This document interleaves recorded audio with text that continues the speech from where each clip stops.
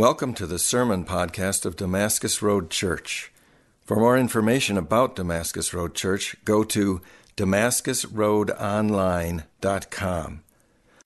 This morning, as we go to and talk about the Holy Spirit, I want you guys to turn to your Bibles to Titus.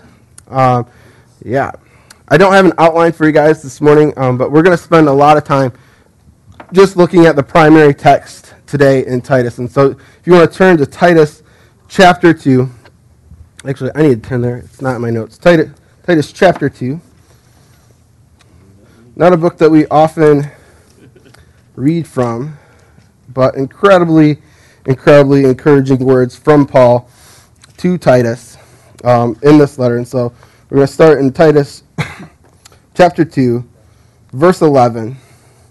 And read along with me. He says, "For the grace of God has appeared, bringing salvation to all people, training us to renounce ungodliness and worldly passions, and to live self-controlled, upright, and godly lives in this present age, waiting for our blessed hope, the appearing of our glory of our great God and Savior, Jesus Christ, who gave himself to redeem us from all lawlessness, and to purify for himself a people of his own possession, who are zealous for good works. Declare these things, exhort and rebuke with all authority. Let no one disregard you. Remind them to be submissive to rulers and authorities, and to be obedient, and to be ready for every good work, and to speak evil to no one, to avoid quarreling, to be gentle, and to show perfect courtesy towards all people. For we ourselves were once foolish, disobedient, and led astray, slaves to various passions and pleasures, passing our days in malice and envy, and hated by others, and hating one another. But when the goodness of the loving kindness of our Savior appeared, he saved us, not because of the works done by us in righteousness, but according to his own mercy, by washing of the regeneration and the renewal of the Holy Spirit, whom he poured out on us richly through Jesus Christ our Savior, so that being justified by his grace, we might become heirs according to the hope of eternal life. The saying is trustworthy, and I want you to insist on these things, so that those who have believed in God might be careful to devote themselves to good work. These things are excellent and profitable for the people." And so this is where we're going to spend a lot of our time this morning, is in this text.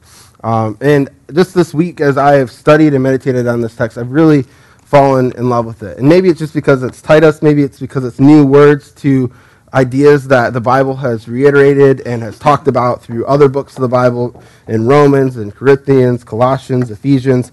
But to hear Paul's voice kind of in a new way, encouraging us to be transformed by the Holy Spirit. And kind of through this Holy Spirit thing, we've done a more kind of topical approach. We haven't really looked at one massive chunk of Scripture, and we've kind of been very, very practical. But today it's going to be more kind of exhortative, kind of like go and do and let the text be the thing that preaches to your heart this morning. And so the first thing that I see in this text when we open it up is that the gospel is for all people. When we look at verse 11, it says this. It says, "For the grace of God has appeared, bringing salvation to all people." And so God's hope, God's grace is that salvation would be for all people. And I know that we know this, and I know that we say this, and I know that we are like for that all the time. We're like, yes, of course. Jesus is for the salvation of all people. But I wonder, do we live lives that reflect that? Do we live lives that really go after this idea that salvation is truly meant and available for all people? This past week in the student ministry with the students, we looked at the life of a woman called Mary Magdalene. Now, there's a lot of Marys in the New Testament, but there's this one Mary called Mary Magdalene, and she shows up in Luke chapter 10. And when she shows up, she has been following Jesus, and Jesus has saved her. And, and what he saved her from are 7 demons. She had 7 demons in her, and Jesus sets her free, and she now follows Jesus wherever he goes. Jesus meets her, and he heals her. And if you think about it, what type of person would Mary be? This Mary Magdalene be? If she had 7 demons in her, what type of life choices would have Mary Magdalene probably had made? She probably wouldn't be somebody that you would want to have as a friend, that you wouldn't want to have as acquaintance. She might be somebody that as she walks by the street this way, you kind of like step over here and walk this way, and you kind of like look at Mary Magdalene and be like, oh, that woman, she's got demons in her. Just stay away from her over there. But Jesus comes and he encounters Mary Magdalene, and he sets her free, and he saves her. And the question is why does Jesus do this? Why does Jesus come and save Mary Magdalene? And I asked the students this question. I was like, why would Jesus do this? And we've got some really wise and bright students here at Damascus Road, because they were like, well, it's because Jesus loves her. Because Jesus wants to forgive her. Jesus wants to forgive all people. They were kind of like, why wouldn't Jesus save her? This is exactly down the alley of who Jesus is and what Jesus wants to do. And I think it's really easy for us to read this text and be like, yes, of course this is Jesus. Of course this is Jesus. But I think it's really kind of difficult sometimes for us to experience it in our own life. To be like, of course Jesus wants to forgive you. Of course Jesus wants to heal you. Of course Jesus wants to transform you and transform your life. I mean, if Jesus can do it for Mary Magdalene, the woman with 7 demons, like certainly she can do it for you. He can do it for you. And so he does this to show his heart that he is here to save all people. He wants to make her well again. And what we also see is that in this text that our God is a God who's full of love and grace and kindness, more than we can imagine. If we look at verse 4 in chapter 3, it says, "But when the goodness of the loving kindness of our God and Savior appeared, he saved us, not because of works done by us in righteousness, but according to his own mercy." And so when you think about it, was Mary Magdalene ever in a place to probably save herself? I mean, full of 7 demons, full of habitual life choices, probably have been the victim to some horrific things. Was she probably in a place to where she could have just like morally made a better choice? Where she could have just done better? Probably not. She was in a place of desperate need of somebody to come and save her. And Jesus comes and does that out of his goodness and of his love. And it's not because of any of the works that Mary Magdalene has done, but because of his own mercy, because he himself is merciful. And so that is our hope, that we too can experience Jesus like Mary Magdalene has, that he will come near to us out of his kindness, out of his gentleness, out of his mercy, out of his grace, and save us and transform us into new people. Because when Mary encounters Jesus, everything changes for her. She begins to follow him everywhere that he goes. She's on the road with him, and she's serving him. And then fast forward to the crucifixion. Jesus is dying on the cross. The disciples have deserted him, except for John. Peter's denied him 3 times at this point. People are afraid. Guess who's at the cross? Mary Magdalene, with Mary, the mother of Jesus, and John, and James, the brother of Jesus. That's who's there at the cross. Mary Magdalene follows Jesus even when it's dangerous, even when it's uncomfortable. And then 3 days later, when it comes to the resurrection of Christ, we have some disciples in Luke chapter 12 that have said, hey, we're going to hit the road. Our hope is lost. There's really no reason to stick around. Jesus is dead. I'm going to go back to the life that I was living before I met Christ, because this whole movement seems to be over. And so they start heading out of town. But guess where Mary Magdalene's heading? She's heading to the tomb. She's heading to be near Jesus.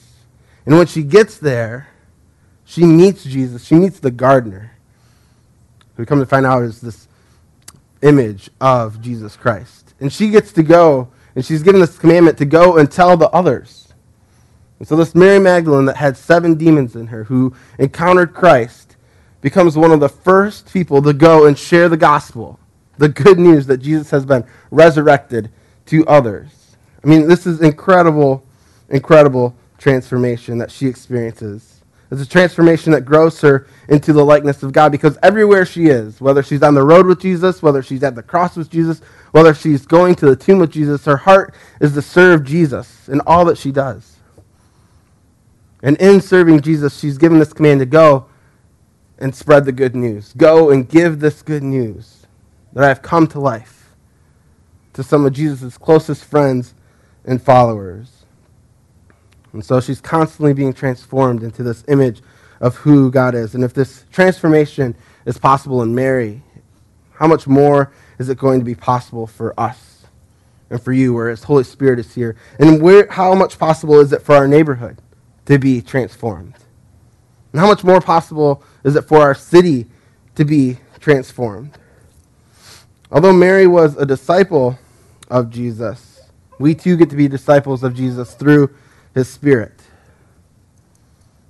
And Paul tells us in Titus that He has washed us of the regeneration and the renewal of the Holy Spirit, whom He poured out richly upon us through Jesus Christ.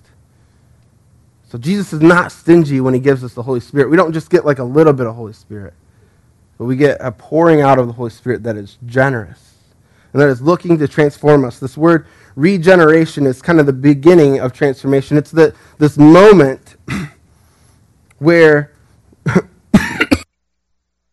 by God's goodness, He has saved us.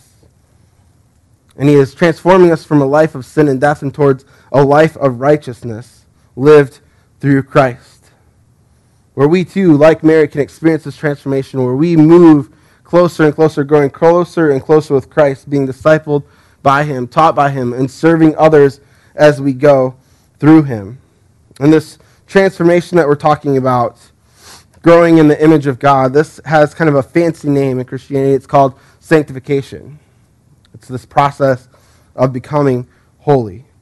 And the Holy Spirit does this. He initiates it at this point of regeneration, but He continues it on in our life as it has been poured out generously, that we're going to continue in transformation. And so this sanctification, I want you guys to look at this kind of closely. The sanctification kind of happens in two parts. This idea of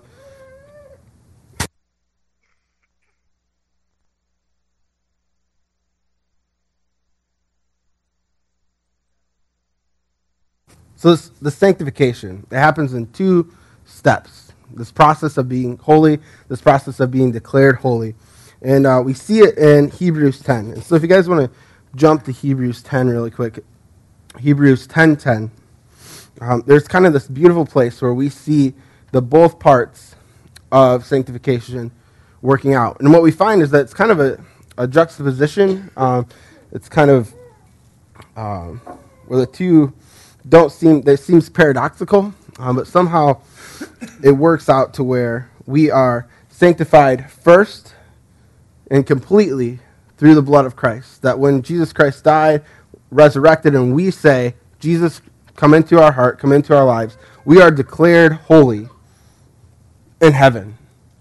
But yet, you and I, we don't experience that. We don't experience that holiness in this life. It's kind of an already but not yet. And so we live in this world where we are in the process of becoming more holy, of becoming more and more like Jesus. And this process is called sanctification. And what we find is that in Hebrews 10, both of these happen side by side, kind of simultaneously together. And so let's read together in Hebrews 10. I'm going to start in verse 8, but the real good part starts in verse 10. And so this is what it says. It says, when He said above, you've neither desired nor taken pleasure in sacrifice and offerings and burnt offerings and sin offerings. These are according to the law. And then He added, behold, I have come to do your will. And so this is kind of Jesus. It's kind of a Jesus talking, or this idea of a reflection on the law and how the law was imperfect and how the sacrifices of the Old Testament law was unable to really satisfy the heart of the sin issue that we had. And so he continues and he says, He does this away, this being Christ, with the first order to establish the second. And that will we have been sanctified through the offering of the body of Jesus Christ once for all. And so this is part one. Jesus Christ gives Himself up for us so that we can be holy. And so if anyone comes up to you and says, are you a holy person? Are you holy? Are you a transformed person? And the proper answer to that would be in Christ. Yes, if you were to look at my life and my decisions, I don't look holy. I make mistakes all the time. But when I am in Christ, and because of Christ, because of what He's done on the cross, yes, I am holy. That's a bold statement to make, to say yes. That's a bold faith statement to make, say yes. My identity is found in the holiness of not of my actions, in my will, in my brokenness, but it's found in Jesus Christ, who has perfected it all and who has finished it all on the cross. And so this is part one. We are holy. We are sanctified. But then there's part two, and it's right here alongside part one. The author of Hebrews continues. He says, "And every priest that stands daily at a service, offering repeated sacrifices, the same sacrifice which can never take away sin. But when Christ had offered for all time a single sacrifice of sin, he sat down at the right hand of God, waiting from that time until his enemies should be made a footstool for his feet. For by a single offering he has perfected for all those who are being sanctified." And so here we have this idea that we are sanctified, but yet there are still those, and we are a part of that, who is also being sanctified. That it's kind of this idea that it's happened, but not yet. There's almost these two dimensions of reality that we are living in. And so we are here in this place of being sanctified, of being made more and more in the likeness of God, and serving our God with him and through his Spirit. And if we look at verse 15, it says, "The Holy Spirit also bears witness to us, for after saying, 'This is the covenant that I will make with them. After those days, declares the Lord, I will put my laws in their hearts, and I will write them on their minds.' And he adds, 'And I will remember their sins and their lawless deeds no more.'" And so this is the work of the Holy Spirit in us. And this is the thing that we need to go home with, is that God has made a covenant through Christ with his people, where he will put his law, his heart, his actions, his Spirit in us. And he will give us a new mind, and he will transform us from the inside out. And in doing so, he will remember our sins and our lawlessness no more. And so when we talk about transformation, when we talk about conviction, and we talk about repentance, this is the trajectory that we're heading, is that we would grow in holiness. And so this is God's heart for us and for others, that we might know this, that we might know the freedom that we have in Christ, that we might know that our sins and our lawless deeds are remembered no more. In Titus, we see that God's grace does something. At the very beginning, if you go back to verse 11, it says, "For God's grace has appeared," and then there's a comma that says, "bringing salvation for all people." And then if you were to take that out and to read the sentence without that clause, it would say, "For the grace of God has appeared, training us to renounce ungodliness and worldly possessions, and to live self-controlled, upright, and godly lives in the present age, waiting for the blessed hope of the glory of our great God and Savior Jesus to appear, who gave himself to redeem us from all lawlessness and to purify himself a people for his own possession, who are zealous for good works." And so what you see is that the grace of God is acting. It's not just this thing of it saves us. It's not, we're just saved by grace. But if you see here in Paul, God's grace also does something in that it trains us. It renews us. It gives us new perspective. It changes our mind. And it causes us to renounce ungodliness and worldly passions. Now, I don't know about you, but on my own, I don't think I would be strong enough, or I'd be creative enough to get to the place of saying, hey, I should probably renounce my worldly passions that are raging inside of me. That I should probably denounce ungodliness. But it's by the grace of God that his Spirit comes into our lives, and he confronts us in conviction, like we talked about 2 weeks ago. And he leads us by his grace in repentance, so that we can come around on the other side, renewed and transformed, renouncing ungodliness and our worldly passions, that we might be self-controlled and live godly lives in this present age. And so what I see here in Titus, is that Holy Spirit is working in both conviction and repentance to bring about real transformation. And what I find is that in the history of the Bible, the reason why God comes and brings transformation in our lives, and why he saves and transforms an entire people group, is that it's not only just for their own personal benefit, which I think is what we think of first. A lot of times we're like, okay, I should be transformed because there's some personal benefit in it for me. Like I was once this thing, now I'm this thing, and this thing over here is better.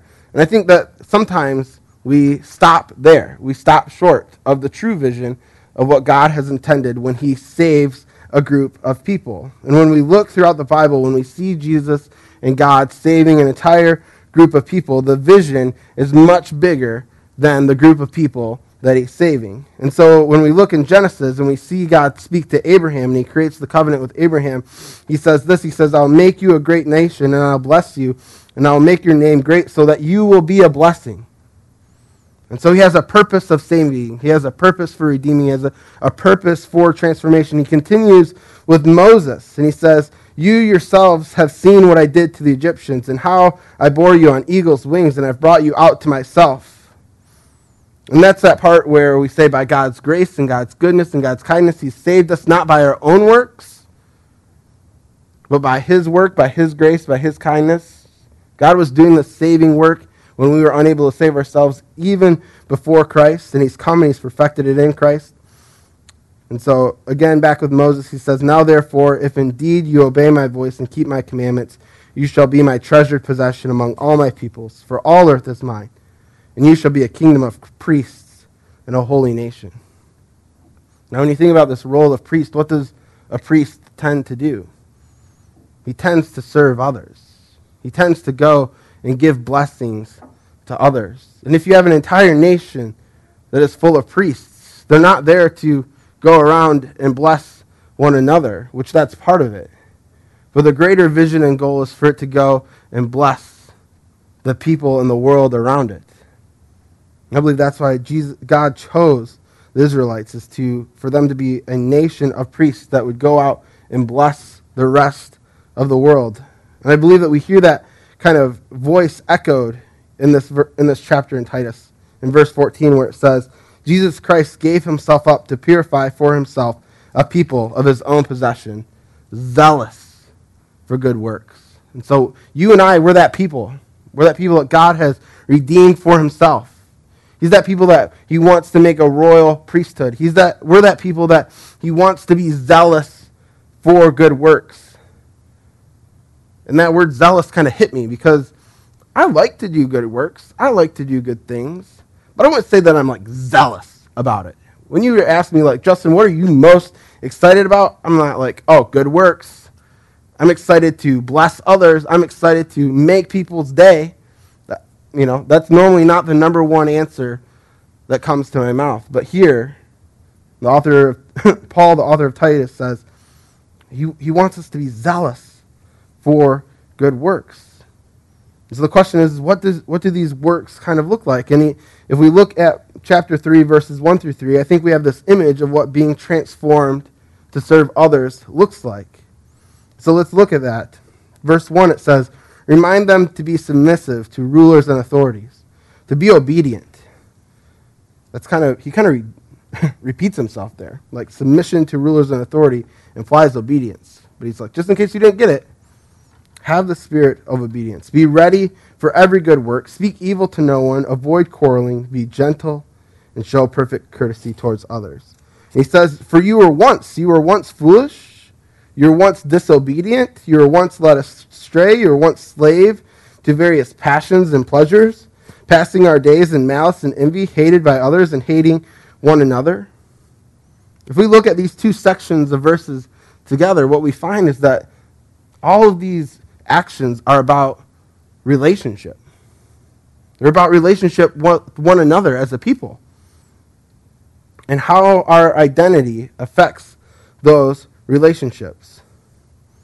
What we find is that when we love God and when we love others, in this place of being submissive to rulers, of loving one another, of being ready for every good work, to avoid quarreling, to be gentle, these are ways in which we love others, and we also love God in the process, in the ways that we love God and love others in that process. Because this idea, especially the beginning, this idea of being submissive to rulers and authorities and to be obedient, like that's the number one thing our flesh wants to rebel against, is obedience. It's to rebel against rulers and authorities. Because who's the greatest ruler and authority? It's God. He's given us the commandments, and our heart says, I really don't want to do that today, God. I really would rather rebel. I'd really rather not follow those laws. I'd really rather blow through the stop signs.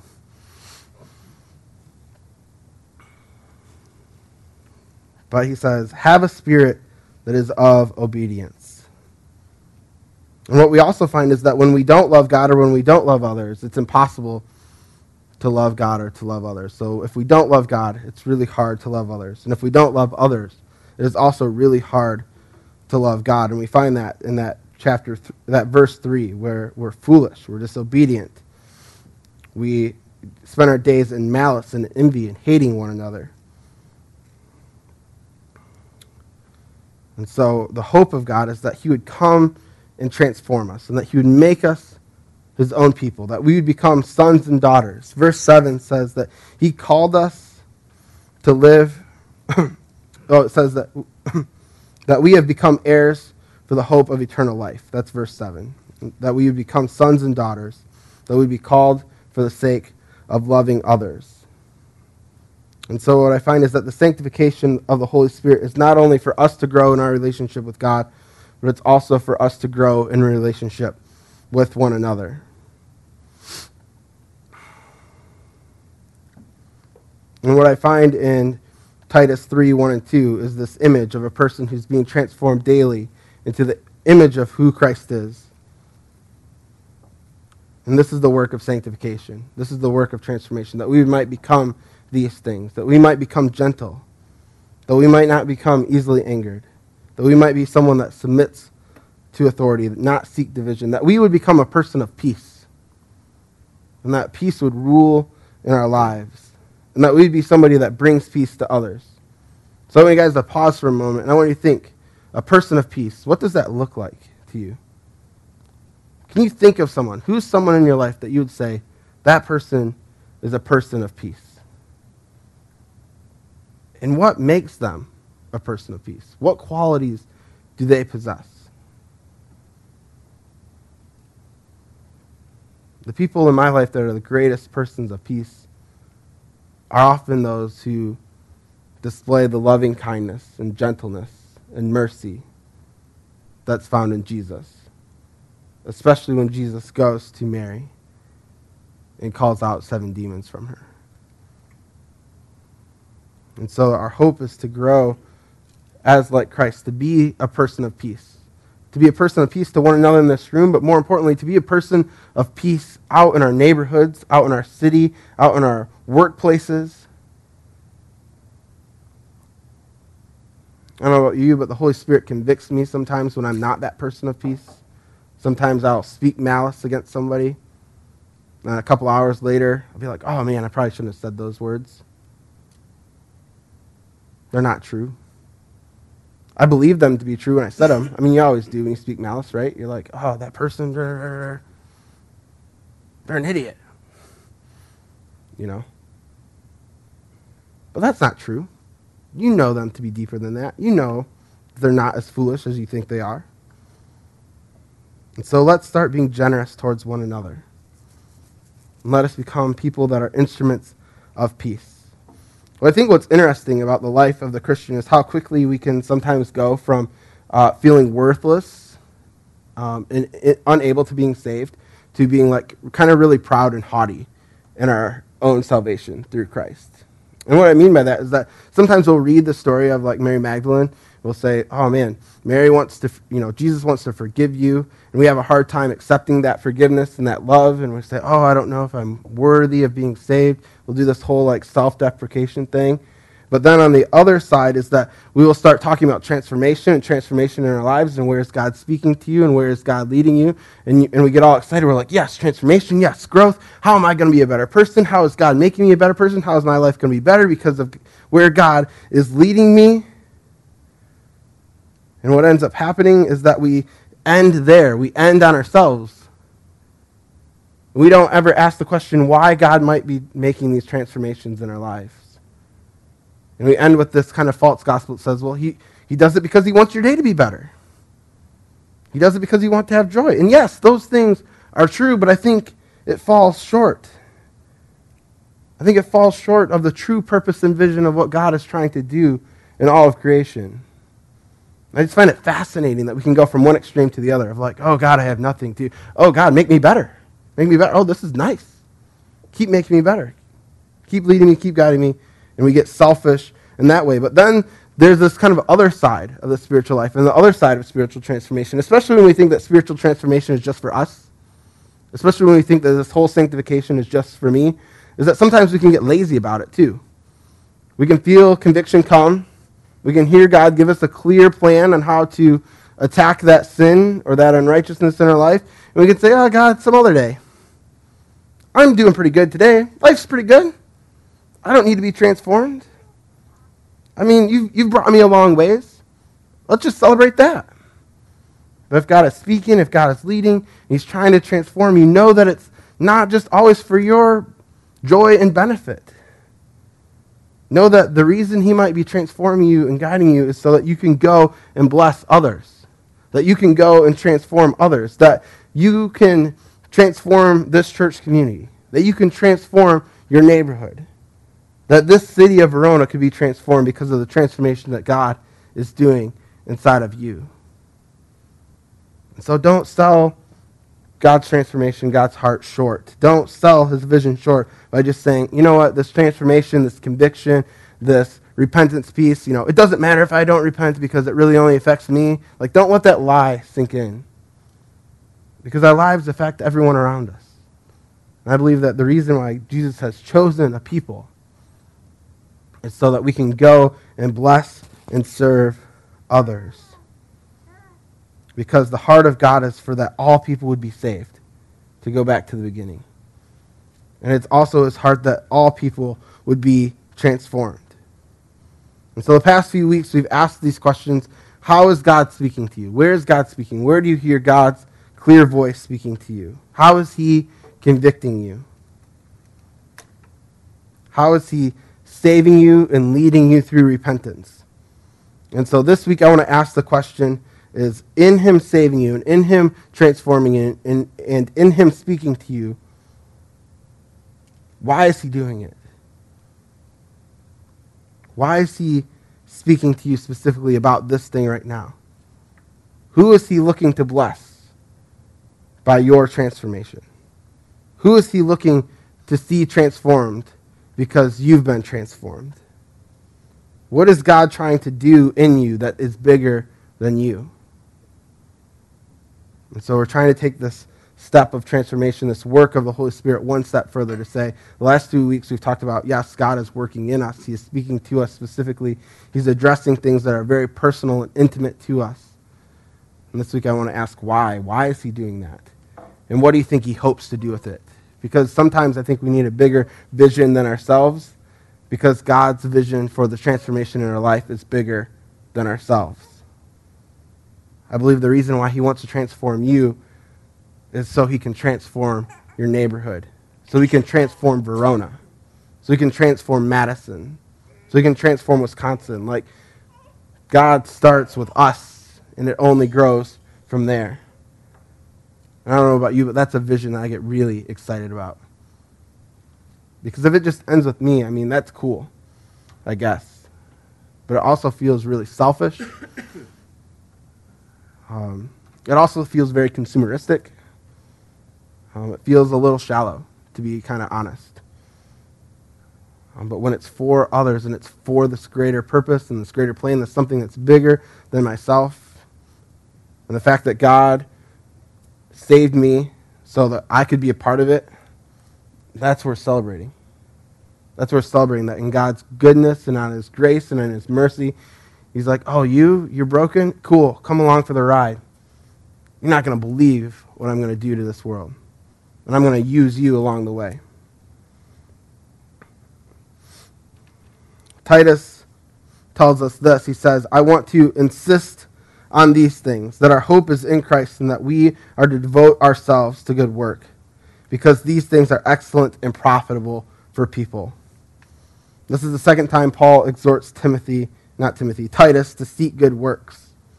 And the first is this zealousness that I talked about. The second word is this devote. These words have connotations of pursuit and conviction and direction. And he encourages us by saying that these things are trustworthy, to have confidence in your identity, to have confidence in Christ and what Christ has done, so that you can pursue being an intentional blessing to others. Now, what I found is that sometimes you can accidentally be a blessing to others. You can be in that grocery store line, or you can be driving down the road and you can hear the Holy Spirit say, give them $5, pay for their meal, help them on the side of the road.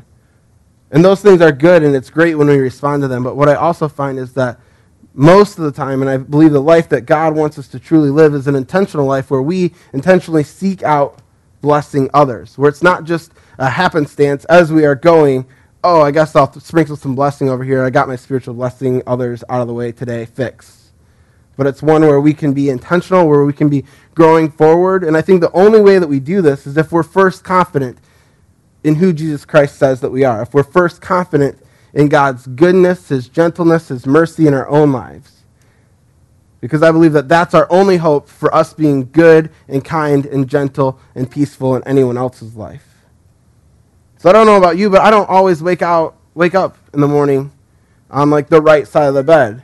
I don't always wake up confident in who I am in Christ Jesus. To say, you know what, today I'm going to be a peaceful person, I'm going to be a kind person, I'm going to be an intentionally graceful person. Normally I wake up, put my clothes on, get out the door, and, when someone cuts me off, or around noon when the server gets my order wrong, or whatever, I get frustrated, I get angry, and then I hear the Spirit of God say, hey, that wasn't how I would have loved you to respond there. You could have been kind and gentle. Do you remember who you are? Do you remember whose you are? I'm like, oh yeah. I'm a person of peace because you have brought peace to my life.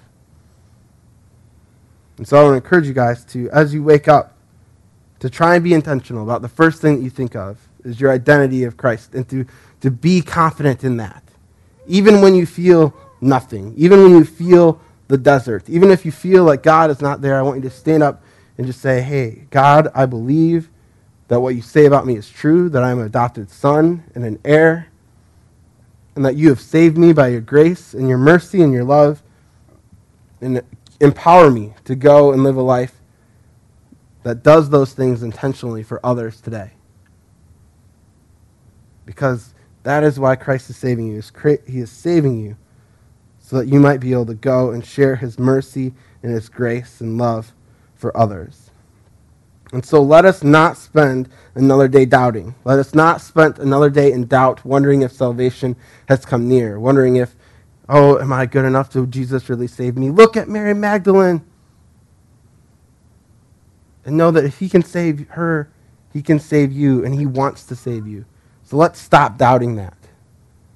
And let's start moving forward in confidence, following Christ wherever he goes. Because that's what Mary Magdalene did, right? Mary Magdalene was with Jesus all the way, from the road to his death, to the tomb, to the resurrection. She was there following him. And we've been given the Holy Spirit to follow, and who is leading us step by step. And so let us become zealous for good works and following him.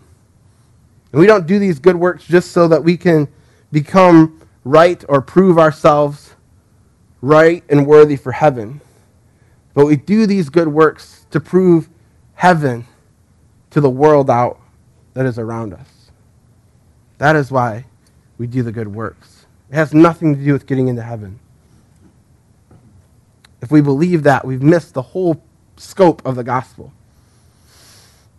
Instead, our good works are to prove heaven to earth. And so that's my encouragement to us as we go this morning, is that as we are transformed, as we are in the middle of being transformed, and I believe the Holy Spirit is transforming us daily. I believe the Holy Spirit is speaking to us daily. I believe there are moments of conviction every day that we experience. The Holy Spirit is saying, hey, I want to bring grace. I want to bring peace. I want to bring rest where there is chaos. And he leads us through repentance for the purpose of us being able to be a people of peace, to go and share his loving kindness with others. And so let us not lose scope of the vision that God has for us by thinking that it ends with me. And let us go and serve others, proving heaven to earth. Would you guys pray with me? Dear Lord God, we thank you for this day. We thank you for this time that we have together. We thank you for your word in Titus. God, we thank you that you have transformed us, that you have sanctified us, first through your death, but that you continue it in your Holy Spirit. So God, I pray that as we go this week, that you would grow as a people of peace, and that your Spirit would lead us to intentionally serve and bless others for the purpose of transforming your church, for the purpose of transforming our neighborhood, and for the purpose of transforming our city. God, may you be glorified in our lives. In your name we pray. Amen.